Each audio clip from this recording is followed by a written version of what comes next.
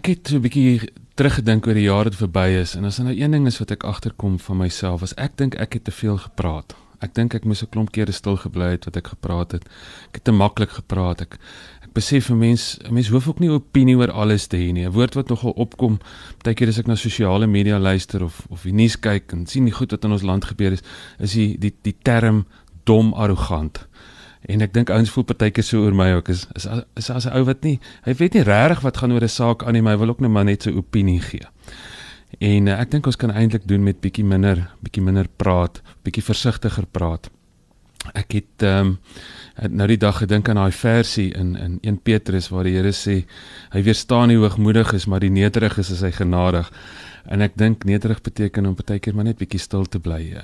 Soveel kere is ons eintlik na die tyd spyt oor wat ons gesê het. Ons is baie dikwels eerder spyt oor wat ons onnodig gesê het as wat ons spyt is oor die feit dat ons stil gebly het. So ek gaan nou practice wat ek preach en ek gaan nou nie verder hieroor praat nie. Ek is Jaco Strydom vir Groot FM Inspirasie en mag ek en jy in die jaar wat voorlê 'n bietjie meer dink, 'n bietjie meer luister en heel wat minder praat.